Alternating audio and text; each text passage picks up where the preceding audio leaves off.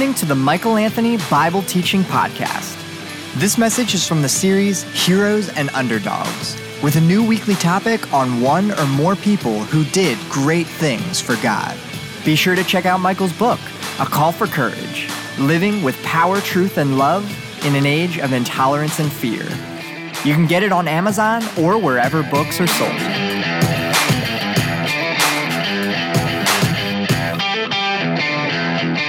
What I'd like to do today is look at one of the most important, significant things in all of your life, the most important endeavor of your life, the number one thing that you should be about.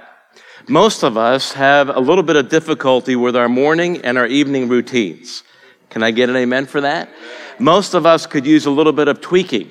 Our morning routines and our evening routines, they could use a little bit of a tune-up, sometimes an overhaul. Sometimes it's not just that they need a little bit of refinement, but they need to be completely made over from the top to the bottom.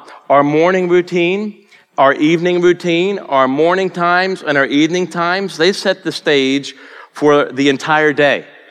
And if your entire day is affected by your morning routine and your evening routine, you and I need to spend a lot more time thinking about what we're doing in the morning of every day and in the evening of every day, because the fact of the matter is that today is eventually going to take its place as a tile in the mosaic of your life. The mosaic of your life is made up of each of the individual days.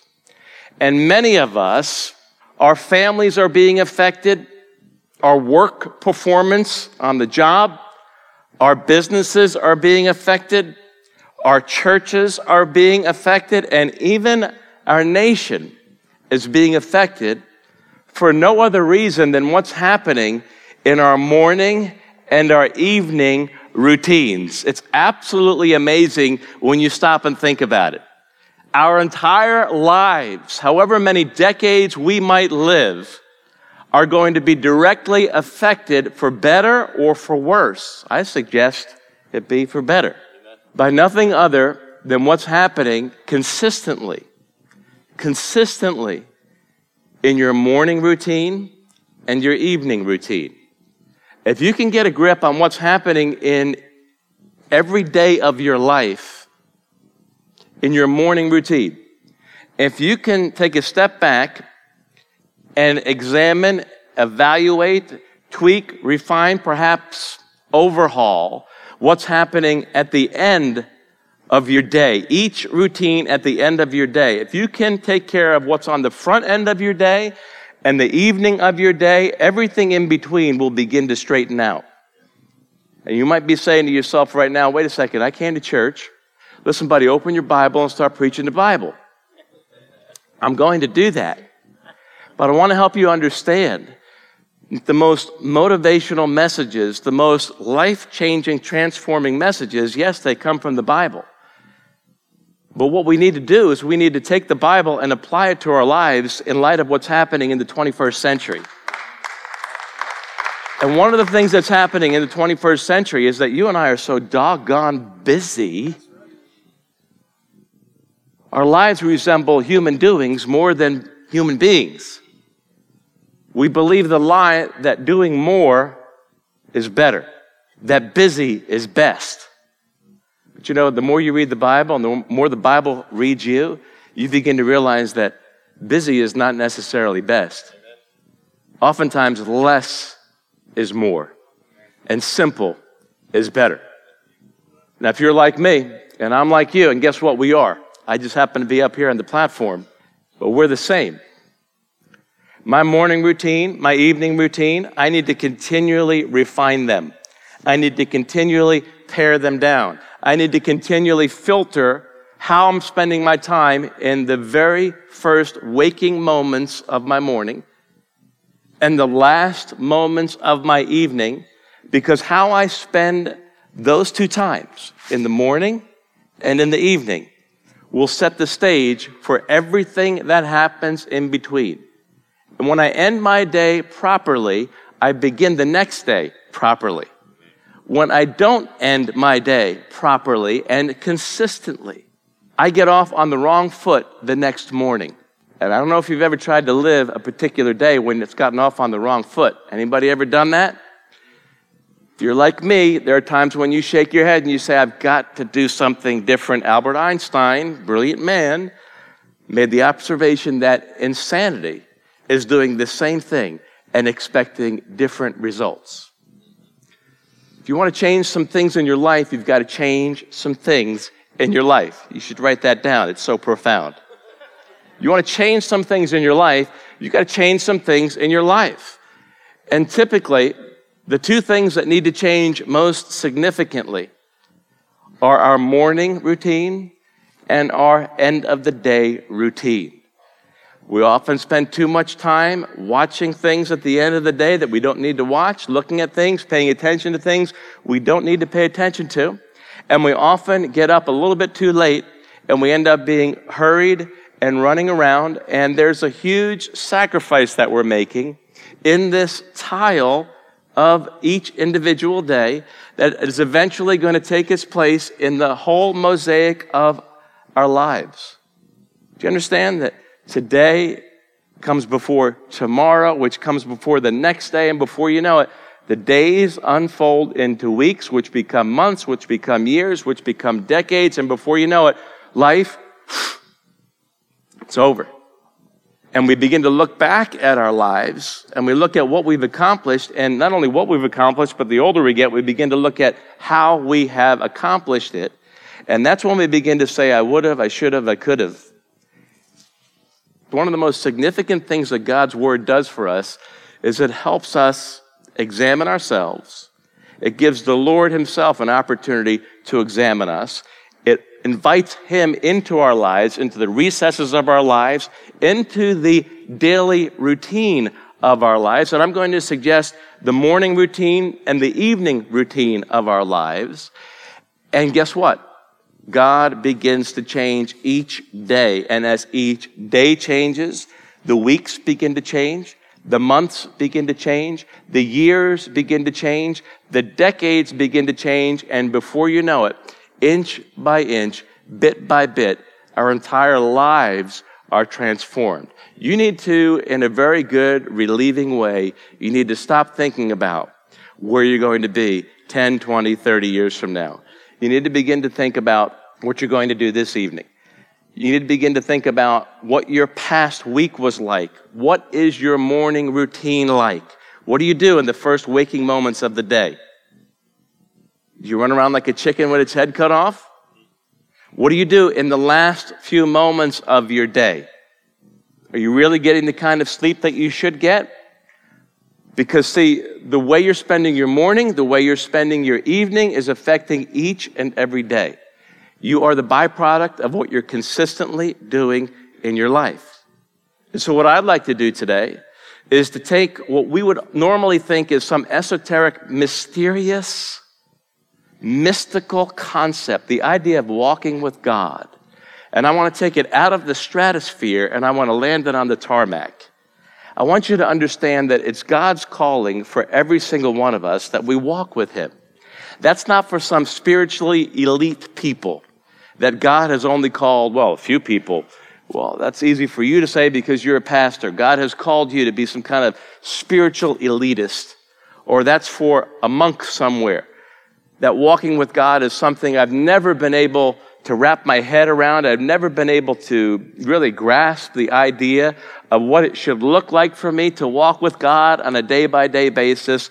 We're going to take that concept that's out there in the stratosphere that seems esoteric and mysterious and too hard to wrap our heads around, and we're going to land it onto the tarmac. So by the time we're done, you're going to know some specific changes that you can and should, and I would dare say you will make for God's glory and your benefit in your morning routine and in your evening routine, so that each day begins to change in your life, begins to change each week, begins to change each month, which changes the years, and before you know it, you begin to look back and you are able to say about yourself, not someone else, I'm actually walking with God. Turn with me to the book of Genesis, the book of beginnings. The book of Genesis, chapter 5. You know, I'm partial, but I think the name Genesis would be a great name for a church. Don't you think so? Genesis chapter 5, beginning in verse 1. Look what it says here.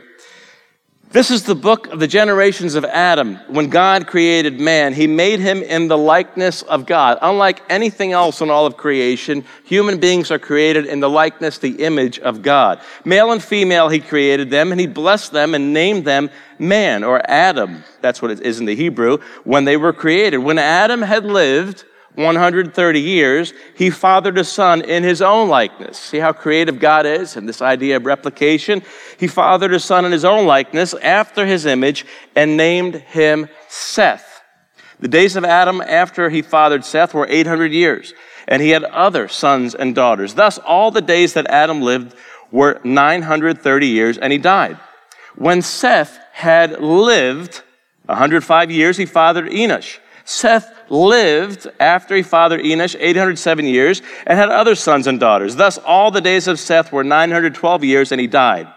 When Enosh had lived 90 years, he fathered Kenan. Enosh lived after he fathered Kenan 815 years, and he had other sons and daughters. Thus, all the days of Enosh were 905 years, and he died. When Kenan had lived 70 years, he fathered Mahalalel. Kenan lived after he fathered Mahalalel 840 years and had other sons and daughters. Thus, all the days of Kenan were 910 years, and he died. When Mahalalel had lived 65 years, he fathered Jared. Mahalalel lived after he fathered Jared 830 years and had other sons and daughters. Thus, all the days of Mahalalel were 895 years, and he died. When Jared had lived 162 years, he fathered Enoch. Jared lived after he fathered Enoch 800 years and had other sons and daughters. Thus, all the days of Jared were 962 years, and he died. When Enoch had lived 65 years, he fathered Methuselah. Enoch walked with God. You see the contrast here? All of a sudden, he didn't just live after he fathered Methuselah. It says that Enoch walked with God after he fathered Methuselah 300 years and had other sons and daughters. Thus, all the days of Enoch were 365 years. Enoch walked with God, and he was not, for God took him. And in this whole story here in Genesis 5, of 10 individuals that are listed, it's only said of Enoch that he walked with God. The other ones lived and then they died. They lived and then they died. And it's a great reminder for you and for me. It's one thing to be alive. It's another thing to walk with God. It doesn't matter how many years you are alive. That doesn't mean anything. Just because you've been around for so many decades, that's a given. You come into this world and guess what? Life begins. You have brain waves. You have a heartbeat. You begin to learn, you begin to get educated, you begin to go to work, you begin to make money, and maybe you have a family, maybe you buy a house, maybe you buy a car, you have a career that begins to unfold, and life begins to unfold, and before you know it, life is what happens to you when you're busy making other plans. And we get very busy, and we get very distracted, and we get very diverted, and I would go so far as to say, perverted. Life gets perverted. God's calling for every single one of us is that we walk with him. It's not for some spiritually elite people.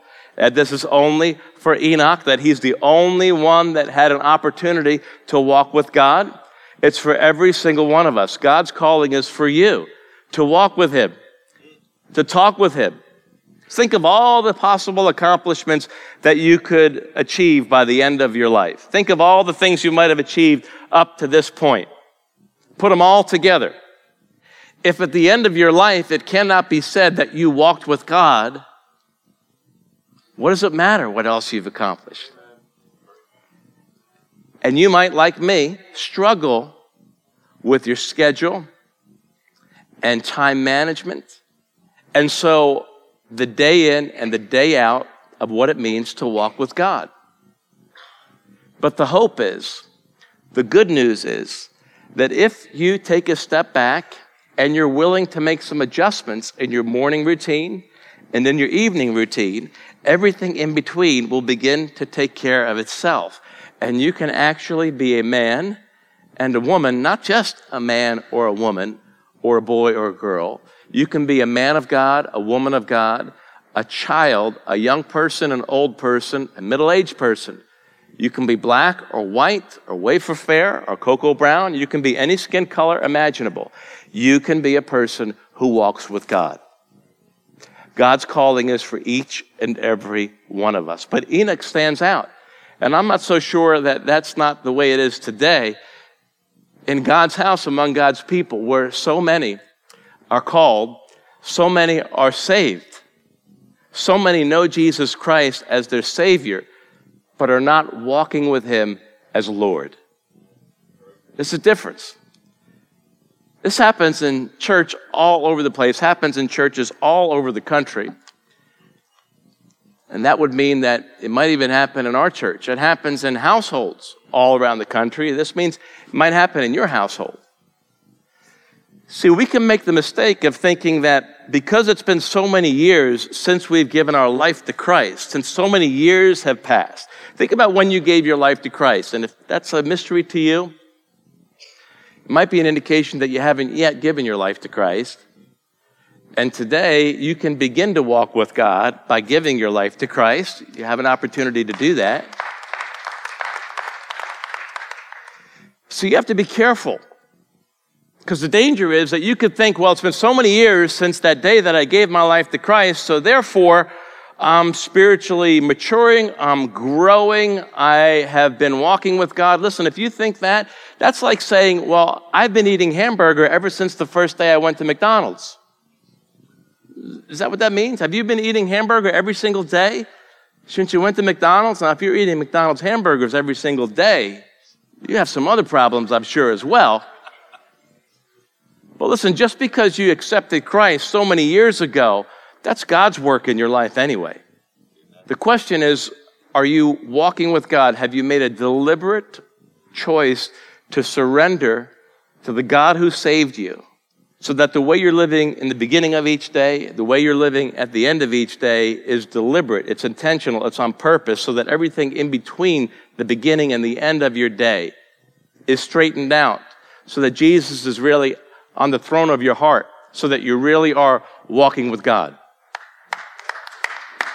See, one of the things that's most difficult for church leadership, and you might be watching today, you might be listening today as a pastor or an elder, and you can identify with this.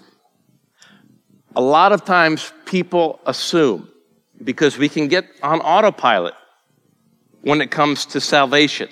We get saved, our sins are forgiven, life gets busy, we allow life to dictate the terms of our schedule instead of the author of life dictating how we're living each and every day.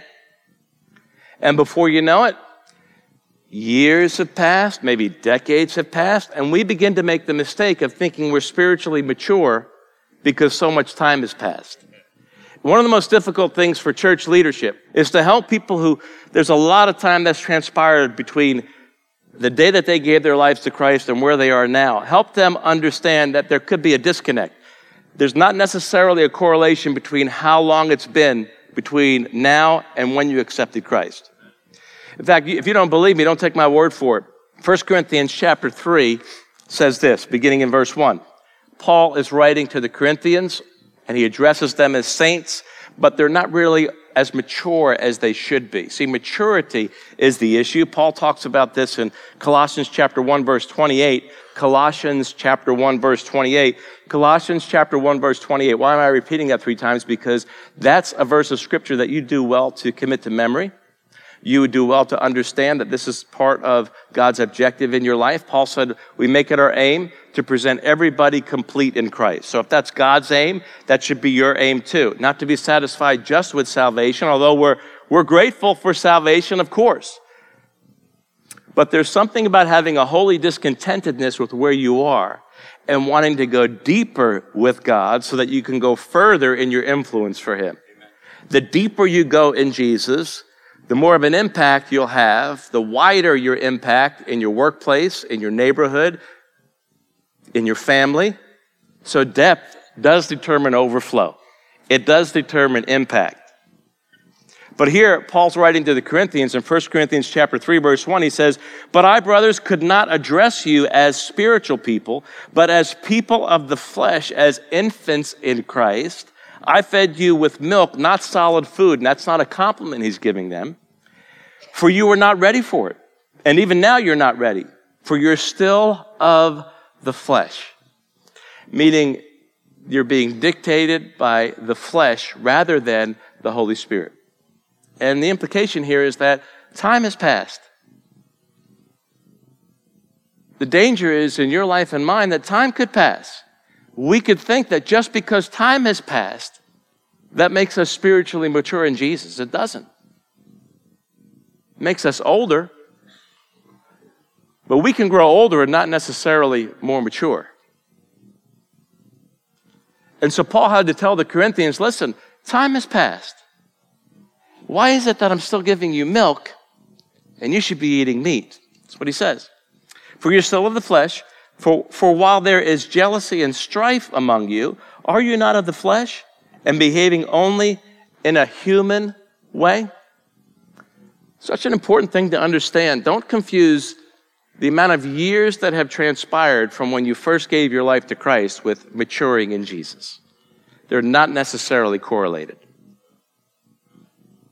See, they're only correlated if you make it your ambition to surrender to the God who wants you to grow in completeness, who wants you to mature, who wants you to grow up, who wants you to move from drinking spiritually milk of the Word to growing up to eating the meat of the Word. And one of the things that happens in church is people mistake. They think, well, I've been in this church for X number of years. Good for you. Well, I came to know Jesus 10 years ago or 20 years ago or 30 years ago, or I came to know Jesus 50 or 60 or more years ago. That's not the question. That doesn't make your salvation more secure, just the number of years that have passed. It's wonderful that God has saved you. It's wonderful that God's going to save you. Maybe just a moment when you give your life to Him. But in a similar way, in the same way we could confuse the amount of time that has transpired since we first gave our lives to Christ and think that that makes us spiritually mature, you could make the mistake of thinking your spiritual gift means you're walking with God. But your spiritual gift doesn't necessarily mean you're walking with God. See, a spiritual gift, charismata is the Greek word that translated into the English that's used, a grace gift, an undeserved thing that God gives you. And when you accept Christ as your Savior, you get at least one spiritual gift. And I would go even further, and I would say it's not just your spiritual gifts that matter, it's also your natural talents, it's also your personality, it's also the education that you acquire through your life. It's also the money that God puts into your hands, all the resources that God gives you, all of that stuff. God gives it to you. It's grace. It's undeserved favor, okay? But just because God gives you those things doesn't mean that means you're using them in a strategically leveraged, a strategically significant way that demonstrates you're walking with Him.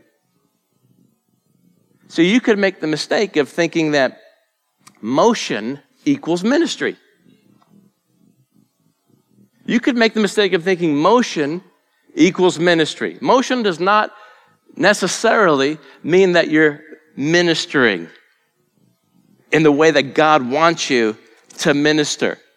The exercise of your spiritual gift, why, it's the most supernatural thing about you because you didn't have anything to do with it.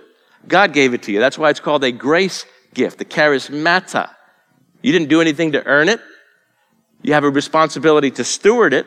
Paul says, fan into flame, he told Timothy, the gift given to you, the charismata, the undeserved gift that was given to you through the laying on of my hands. So we have an obligation to make the most of our spiritual gifts, make the most of your natural talents, make the most of the money that God has given you, make the most of all the resources that God has given you, take the aptitude that God has given you and use it for God's glory. Maybe you're a behind-the-scenes person. Maybe you're a very upfront and public person. Maybe you might be a behind-the-scenes person now, but God, through the power of the Holy Spirit, He might cause you to be a very upfront, vocal person to have an impact for Jesus. But whether it's your natural talents or your spiritual gifts or your money or your resources, it's really not even right to say they're your resources, that it's your gift or it's your money or your aptitude. God gives it all to us, but he doesn't compel us to use them for his glory.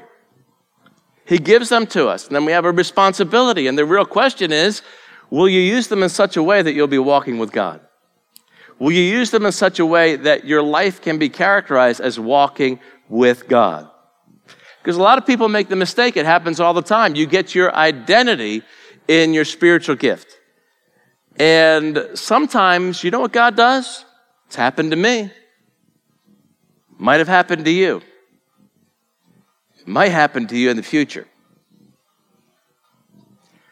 Sometimes God has to sit us down on the sidelines so that we cannot exercise our spiritual gifting, our natural talents, the way we otherwise would, because we have we have an identity crisis.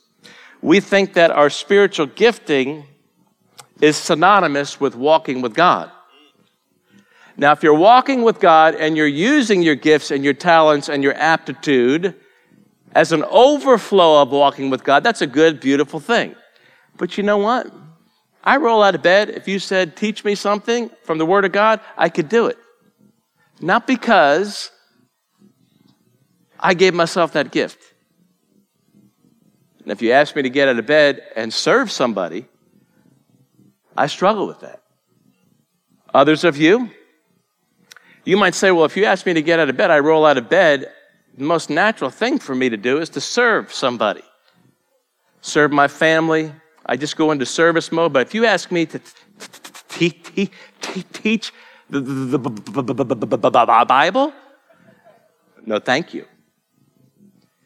The spiritual gift that God has given you is not something that you determined to give yourself. God gave it to you. It's the most supernatural thing that you can do with the supernatural gifting that God has given you, to just walk in it.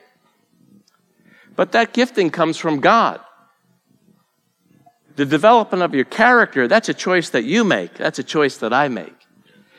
And oftentimes in the body of Christ, there's a disconnect between our character, meaning Christ-likeness, and our spiritual gifting.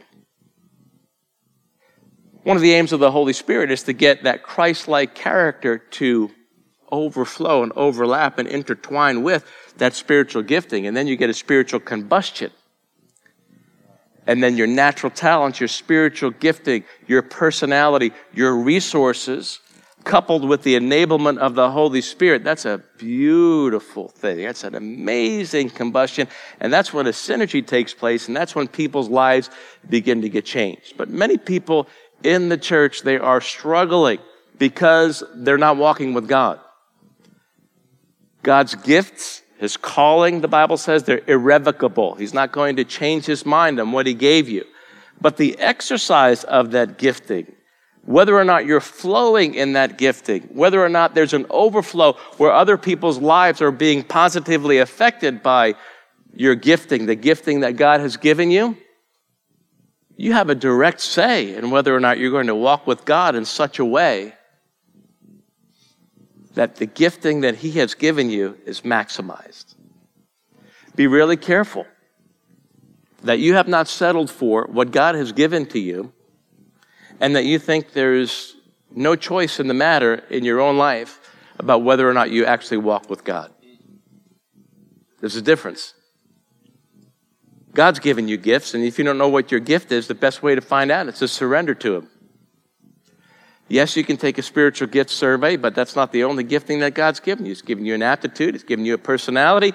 He's given you natural talents. He's given you acquired learning. Right?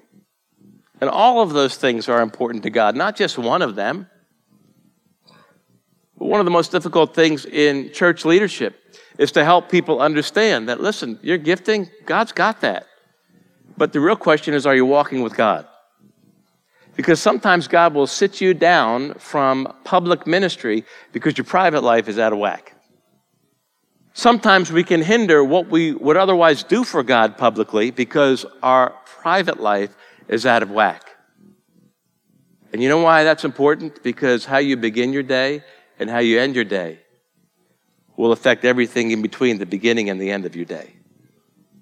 And if you can rein in, tweak, refine, overhaul, adjust what you do in your morning routine and what you do at the end of each day, the end of your day routine, everything in between will get straightened out.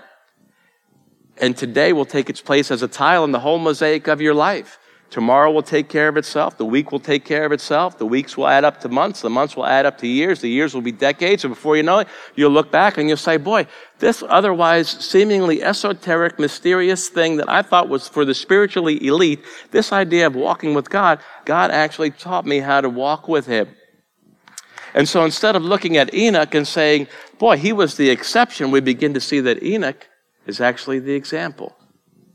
Turn with me to Hebrews chapter 11, in what we call oftentimes the great hall of faith, that chapter where so many greats in the Bible are listed as examples. Look at what it says here, beginning in verse 1. Now faith is the assurance of things hoped for, the conviction of things not seen. For by it the people of old, people in the Old Testament, received their commendation, and people now in New Testament times as well. By faith we understand that the universe was created by the word of God, so that what is seen was not made out of things that are visible. By faith Abel offered to God a more acceptable sacrifice than Cain. And he begins listing here the people of faith, some of the people in the Old Testament, through which he was commended as righteous, God commending him by accepting his gifts. And through his faith, though he died, he still speaks. By faith, Enoch was taken up so that he should not see death. See, the New Testament is the commentary on the Old Testament. So before you write off the Old Testament and say, well, I don't need to read any Old Testament stuff, I've got the New Testament. Listen, the only way you're going to really understand the New Testament is if you become more and more familiar with the Old Testament. They comment and they extrapolate the New Testament scriptures on the Old Testament, right? So by faith, Enoch from Genesis 5 was taken up so that he should not see death. This guy didn't die. He didn't experience natural death. And he was not found because God had taken him. Now, before he was taken, he was commended as having pleased God. And here we get an understanding that to walk with God is to please God. And that's a choice. To walk with God is to please God, and to please God and to walk with God is to live by faith.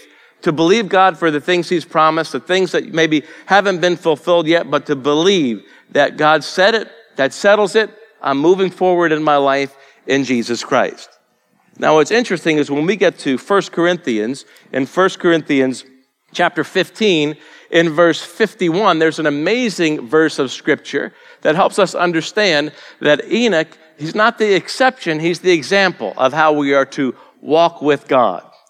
In 1 Corinthians chapter 15, verse 51, Paul says, behold, I tell you a mystery. We shall not all sleep, but we shall all be changed. And in the New Testament, that idea of sleeping for the follower of Jesus Christ, it's a temporary thing. That's why death is referred to as sleeping, because it's not your final state.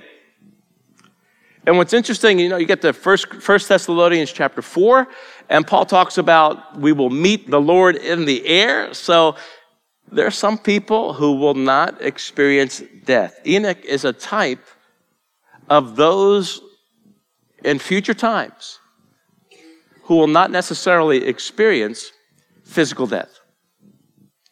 But I find it encouraging, and you should too. I find it amazing, and you should too, that Enoch is listed here in Hebrews chapter 11 among those who are explained as being among that hall of faith, the famous people in the Old Testament. And he's given to us as an example of what you and I can be and what you and I should be as people who walk with God, as people who talk with God. So you can be alive, and that doesn't necessarily mean that you're walking with God. You can be busy, but that doesn't mean that that's God's best for you. Busy does not equal best. In fact, sometimes busy means worse. So if your morning routine is so busy that you don't have time to open God's Word, you need to make adjustments in your morning routine. If the end of your day, you're just so wiped out that you are decompressing by watching television, I'm talking about consistently here, okay? Consistently. By texting until the lights go out in your bedroom, surfing the internet, burning the candle at both ends. And I've been there, I've done that as a cancer survivor. Probably my hunch, I'll know it when I see the Lord, is that I got cancer because I burned the candle at both ends. You neglect your body gets worn down, you begin to eat food that's not healthy for you, processed food, more and more processed food, because why? Because I'm just busy. I'm busy and I don't have time to do what? I don't have time to slow down and do what? It's not that we don't have time to make meals. It's not that we don't have time to get more sleep. It's that really those things are symptomatic of perhaps a deeper issue.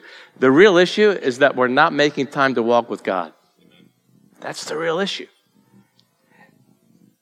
And nobody's forcing you, nobody's forcing me, but the Holy Spirit is encouraging us to look at our daily routines, to look at your morning routine, to think about what you're eating. Garbage in, garbage out. The more unhealthy food you eat in a hurried way, the less clean drinking water you drink, because your body needs it. Most of your body's made up of water anyway, right?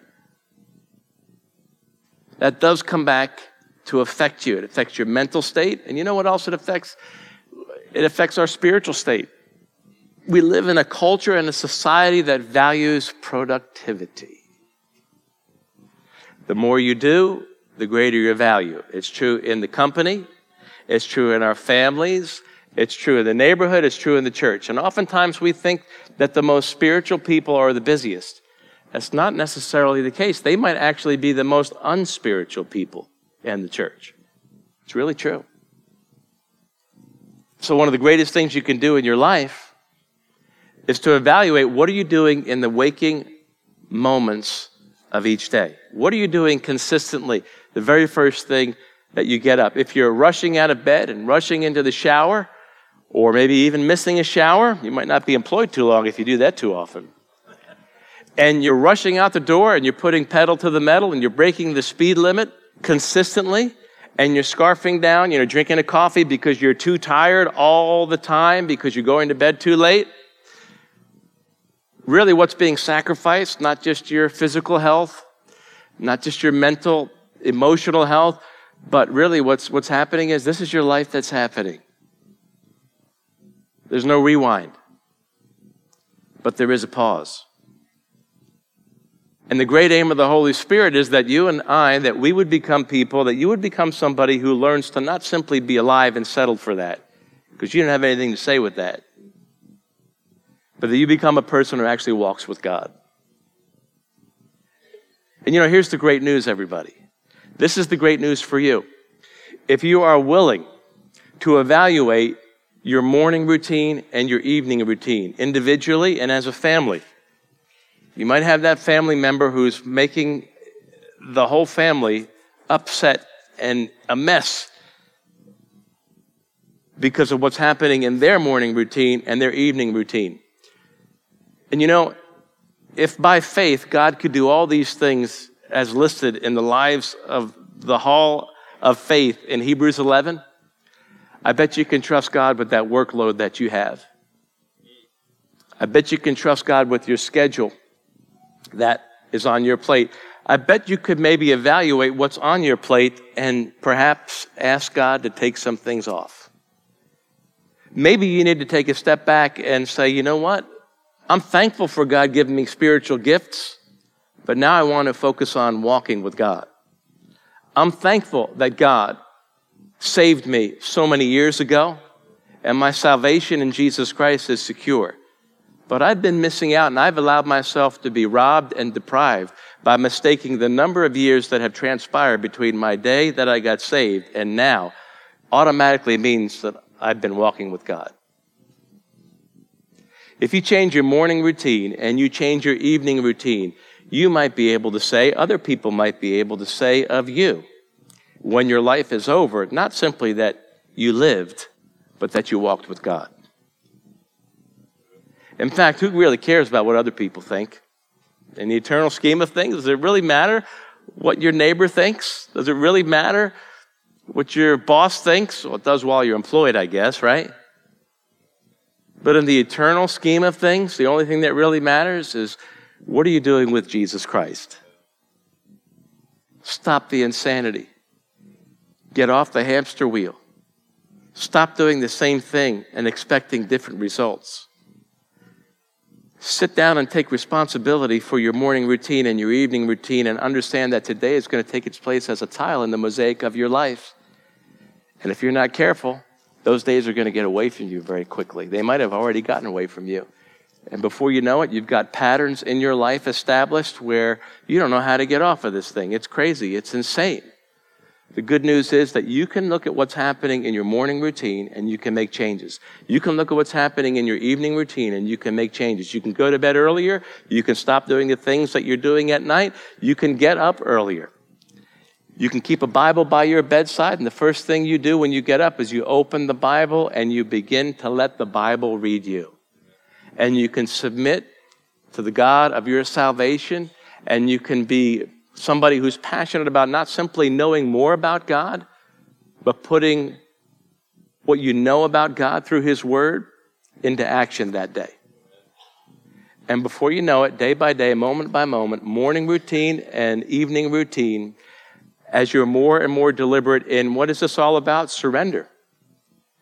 As you're more intentional about surrendering to the Lord Jesus Christ and making Him Lord in an active way, in a very practical way, before you know it, the days will straighten out, the weeks and the months and the years and the decades, and you. And I definitely mean you.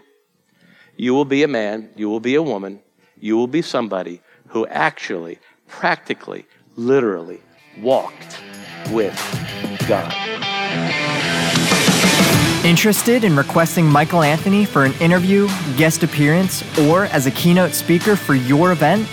Click the invite tab on the Courage Matters app or on CourageMatters.com.